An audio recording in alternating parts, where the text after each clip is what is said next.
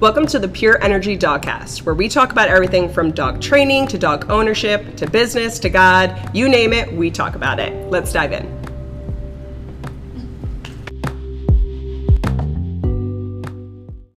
Hey guys, welcome back to the Pure Energy Dogcast. I'm joined again by my lovely co-host and husband, Travis. This is episode 8, and we are going to talk about communication. Woo! That's a good one.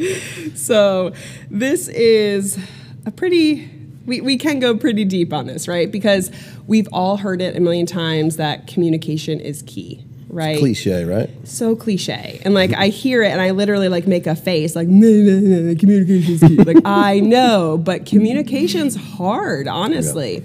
Like when you look at any relationship that you have, let's not even talk about dogs for a second, just talking about people. Like so many conflicts or, misunderstandings or hurt feelings can be resolved if you sit down and have a civil conversation and you communicate your feelings. You use I statements, I feel like, right? Instead of blaming other people and things like that. Like taking accountability.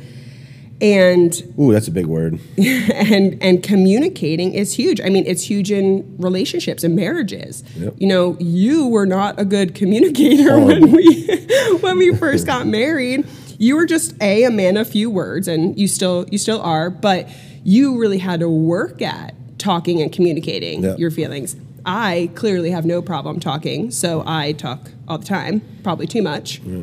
But I mean, communication it runs so deep in so many different relationships. It runs deep in your work environment. Yep. If things are not going well, or, you have a topic that you want to bring up to your boss or your manager, if you just stuff it down and are mad about it every single day and never bring it to the table with a solution of, hey, let's try this. Comes out in uglier ways. Yeah, you're just going to be upset all the time. Yep. Or it becomes passive aggressive. And it's a snowball. Yeah. So communication with our dogs is equally as important as your communication in your marriage, your communication at work with friends, family members, all of that. And I feel like sometimes people don't quite understand what communication looks like with an animal. They think it's just shouting obedience commands at them. And well, they think it's communicating like they do with another human. Yes, like just talking, like in full sentences and things like that. And I'm they just don't like, know words. No, yeah, they don't actually know English. They've remembered certain sounds, which makes it easier for me. Yeah, that's probably why you're so good with dogs. You don't have to talk too much. But yeah, so communication, there is a lot as far as communicating with your dog. One example can be how you communicate with your leash handling skills, which is pressure and release. Are you holding your leash with a bunch of tension? Are you holding your leash at the very end where there's just all slack and your dog doesn't even know that you are participating? Is your dog just constantly having a leash on them for restraint? And it's not a tool for communication. It is simply just to keep the dog with you, because otherwise they would be out of here, right? Which kind of says a lot about your relationship. If your dog would prefer to just be somewhere else and not with you, it just goes to show that you have to work on that relationship. You have to be important, right? Off-leash dogs are created when the relationship is there, right? Which means there was a ton of communication. Get those pillars filled up. Yes, to build that relationship, right? So, the most common thing I see with leash handling skills with clients is just too much tension. It's just constant pressure. And then they're like, why is my dog like always so excited or jazzed up? And I'm like, because you're look at your arm, look at the amount of pressure that's on them right now. Yep. And they feel that, right? Yep. And then obviously another form of communication is words, right? We have to create an English vocabulary for our animals to understand. But think of it as like sight words, right? Like one individual word, not a word wrapped into a sentence. Correct. So if you need your dog to sit, it's Fluffy, sit. It's not Fluffy, are you going to sit? Good girl, good girl. Oh, is that a good sit? You're so good. Oh, Fluffy, can we sit again? Sit again? Good. Oh, look at you. Oh, mommy's going to be so proud. Like talking like that is going to blow anything that you were actually trying to communicate with the dog. Because they can't understand it. And it'll just create confusion. Yeah, exactly. And then being consistent with those words. So if you're recalling your dog and you want your dog to come to you, and sometimes you use the word come and sometimes you're using the word here, you know, like it might get a little bit confusing. Eventually, dogs will start to pick up on more than one command. But in the beginning, go easy. Be consistent, right? Say the same thing over and over so they can start to really perfect it before you add anything new in. And that's big with your family too. Like make sure everybody's on the same page, right? Because I mean, another one of those words is down, right? So dog jumps up, down. They use that word, and then when they want them to lie down, they say down again, right? So just miscommunication. Yep. Like they don't know the difference between down, getting off. Yeah. So when a dog jumps on you, we say off, and then when you want them to down, we say down. Yep. So it's just having everybody in the family on the same page. Right, so that communication within the family and those relationships are going to pour over into the relationship with the dog. Absolutely. And then my biggest thing that I want to talk about in this podcast today, as far as communication goes, is reading and responding appropriately to your dog's body language. So humans, we primarily communicate verbally. Hello, how are you? Good, how are you? Right? Like we use words and sentences. Dogs primarily communicate through body language and physical touch. So if we're shouting sit, sit, sit, sit, sit, and the dog, and we're standing still, sometimes if we just didn't say sit or only said sit once and then took a step towards the dog, which got the dog's eyes to look up at you, which guides the bum down, that little body movement that you made is actually going to work way better than you saying the word sit. So, and people have no idea. Like a lot of the times when they're working, they'll say the word and I'm like, move your body, move your body. I always have to remind them that your body is a tool because they're just so focused on the word and the dog is just staring at their body. Yep. So we have to get both of those things on track. So huge piece of communication. Spatial pressure is huge, right? So I can get a dog to sit by walking towards them, and then when I step back, I can apply a tiny little bit of leash pressure and get it down. I'm not going to get it down if I stay too close because the dog doesn't want to down into my body pressure. I have to first relieve the body pressure, giving them space, and then apply a little bit of pressure downward so they can feel comfortable and invited into that space to lay down. Yep. So these little tweaks really help. And then also whenever I'm working with a dog, I am squared up. I'm facing the dog. I'm not going to give my dog a command if I'm teaching them something new from behind them. So like, let's say I was going to work on down and my dog was in a sit, but they sat and they were facing away from me. I'm going to walk my body around and be facing the dog and then give them the down information. I'm not going to talk to the back of the dog's head and expect them to know that you're working with them. Yes, or be really consistent, right? Obviously, once the dog is trained and they understand the commands and the words, you can get a dog to do it from wherever. It could be 100 feet away. But when we're teaching, we have to kind of command that presence of like, hey, look at me, right? And then when they are looking at you, know what to do with your body, right?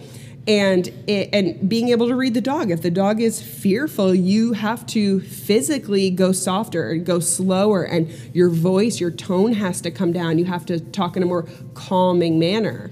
If the dog is overly excited, you have to be firm and assertive, but very flat to not add to the excitement and add fuel to the fire. Yep.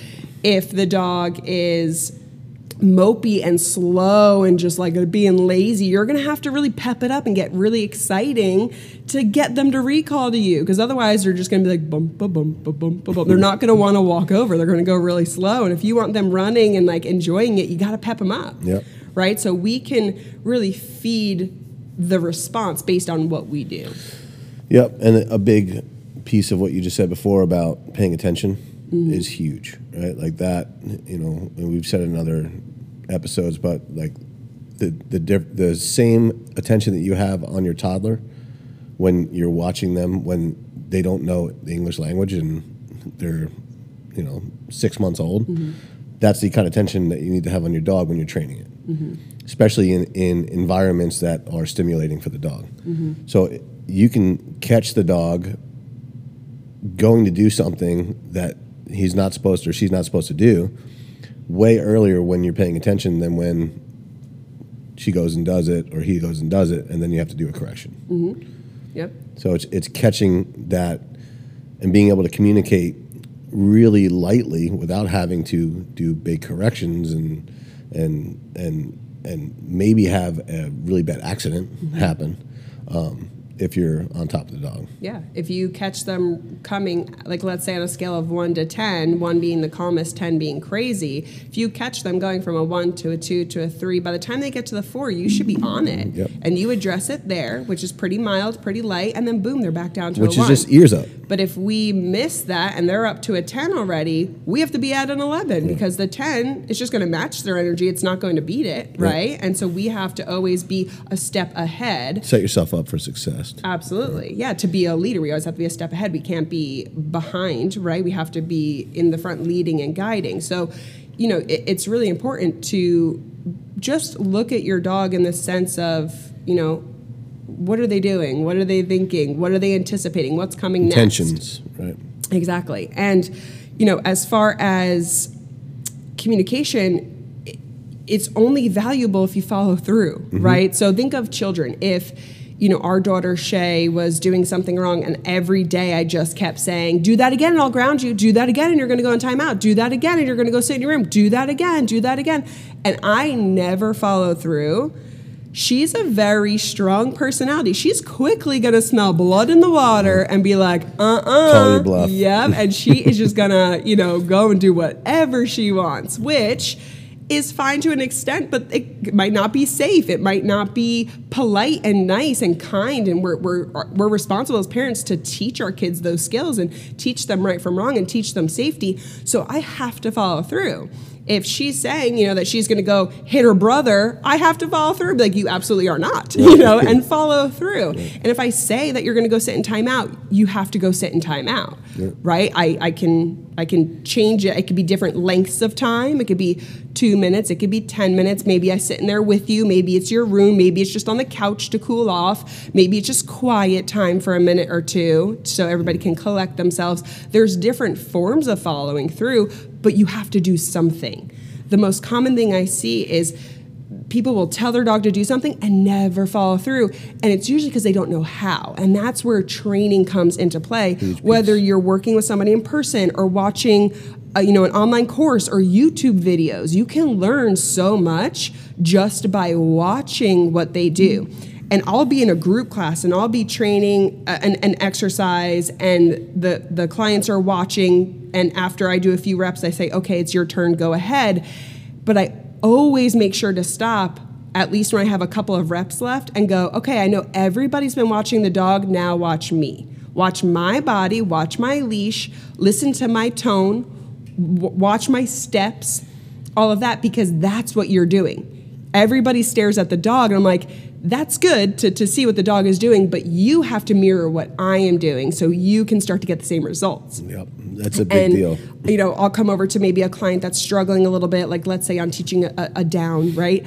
And they're struggling a little bit, and I come over and I implement it the way I know how based on communicating with the dog and reading the dog that's in front of me, and the dog does it. And they look, they're like, well, how'd you get that?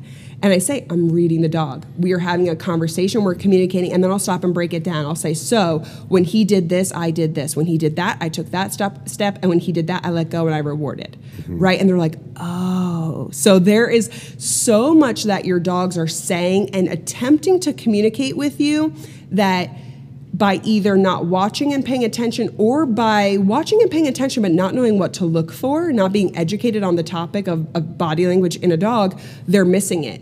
And then the dog, you know, starts to get frustrated, and then there's resentment, and then there's no trust, and then it's all these things, and then we're like, you know, he was so good as a puppy and now this. It's like, well, typically that's because the relationship was good while you were getting to know each other, and then the dog quickly learned that you weren't doing X, Y, and Z, and so they felt that they had to. The pillars came out of balance. Yes, they had to take over, and yes, the pillars were out of balance, like we talked in the last episode. And it's just, you know, I never blame the dog. I never blame the person either, though. I never blame the dog for how they're feeling because they're a product of their environment. I never blame the person for their dog's poor behavior because they typically don't have any idea how to do it, and that's why they sign up for class, right? So me when we had kids growing up in the house, they all barked, they all jumped, they all ran away, they were all crazy. We loved them. We loved them so much. They got to cuddle, they were on my bed, they did all the things. So I thought I was the best dog owner ever, but I had no idea how to communicate with them, right? And whenever I have a client come in, I see my younger self in them. They're like, I give them this, I do this, I do this. I just don't know how to do this stuff. And I'm like, that's totally fine. That's what we're here to work on. Exactly. That's why we're here, right? So I don't expect anybody to know any of this. What I expect is you to be willing to reach out for help or to look online and try to educate yourself so that you can help serve your dog. Exactly. Yeah, there's constant feedback. Right? And that's it with everything. Dogs, people, right? Even nature, like it's constant feedback. So just pay attention. And yeah, like read your spouse's body language. Like if you walk in and you say something or do something and I'm just like, and like I walk out and then later I make another little like, comment. And eventually you're like, why are you mad at me? You know, and I'm like, well, okay, thanks. Because, and we go into talking about it. But what would be even better is if I just addressed it head on, right? Instead of kind of going around the bush. But you would have to read my body language to know, hey, she's upset. Or, hey, we have to talk. She wants to talk about something, she's just not. Because had you just ignored all those little signs, body language feedback, and cues that I was giving you, eventually we would be at a total unalignment in our marriage and in our relationship. And there would be hostility and tension and anger and hurt all built up because we never communicated about something that started so small. 100%. And the better way to handle those scenarios, right, in my experience, is pay attention to the feedback. When there's feedback, evaluate what just happened. And take accountability for what you did. My friend Jason always says, apologize fast. Really fast. Apologize fast. That is the key to a happy, successful relationship. Marriage. Yes. Apologize fast. But, you know, it's more so it's give feedback fast, right? Like with your dog, if your dog does something, give feedback. Let them know that you like that or you don't like that, right? And it could be as simple as body language, it could be verbal cues, it could be food or treats, you know, it could be a million different things. But don't ever think you're not communicating with your dog, because you are always in constant communication with your dog. Even when you leave your house, this state of mind that you left them in, or whether they're in a crate or in the house, that's all feedback, that's all communication, that's giving them a pass to do something in the relationship, right? They're like, oh, they let me be free so I can do X, Y, and Z. Or, oh, I'm in the crate, this is structured, I will take a nap, because they're holding me accountable to that behavior. Do you know what I mean? So you're always in constant communication, and the quicker you learn that, the quicker you'll see a change in your relationship. Yeah, and it's worked. Don't get me wrong. I mean, from my perspective, I never was good at it, right? And I didn't grow up in a household that had a ton of communication, right? There was a lot of miscommunication and lack of communication, right? So, and a lot of times that just creates more confusion and frustration. Same thing with the dog, same thing with your relationships in your life. Like, it's important to make sure that if something feels off, it usually is, like your gut's pretty good, and it needs to be addressed. Yep, absolutely. And again, that's, you know, with people, it's communicating, sitting down, having a conversation, whatever it is, right? Or figuring it out. And then with your dog, if you're not sure what to do, that's when you reach out for help. That's when you reach out to a trainer, or you watch the videos online or the online courses and things like that and start piecing it together. Don't sit there and do nothing, because you're never doing nothing. You're either going forward or you're going backwards in a relationship. So you always want to be going forward, even if it's small. Like, you don't have to skyrocket to having a perfect dog. Little baby steps, progress over perfection. That's what you want. Just be in drive. In every relationship, right? Progress over perfection. There's no neutral. It's either you're in reverse or you're in drive. That's right. So make sure you're in drive. That's right. So that's it, guys. That's communication. We could dive in a lot deeper, but we might do a part 2 or pick up, later on in the podcast, because that is a really important topic that I feel like can be a little bit confusing for some people. So I hope this was a good start. Or scary. Yes. Scary. Yep, because the unknown is scary, right? So I hope that's a good start to, laying the foundation of communication and giving you guys a good baseline of maybe where to start, or the realization that, hey, I need a trainer. I need somebody to help teach me these things, because I don't know how to do it, right? But that's it. So we'll see you guys next week. Have a good day.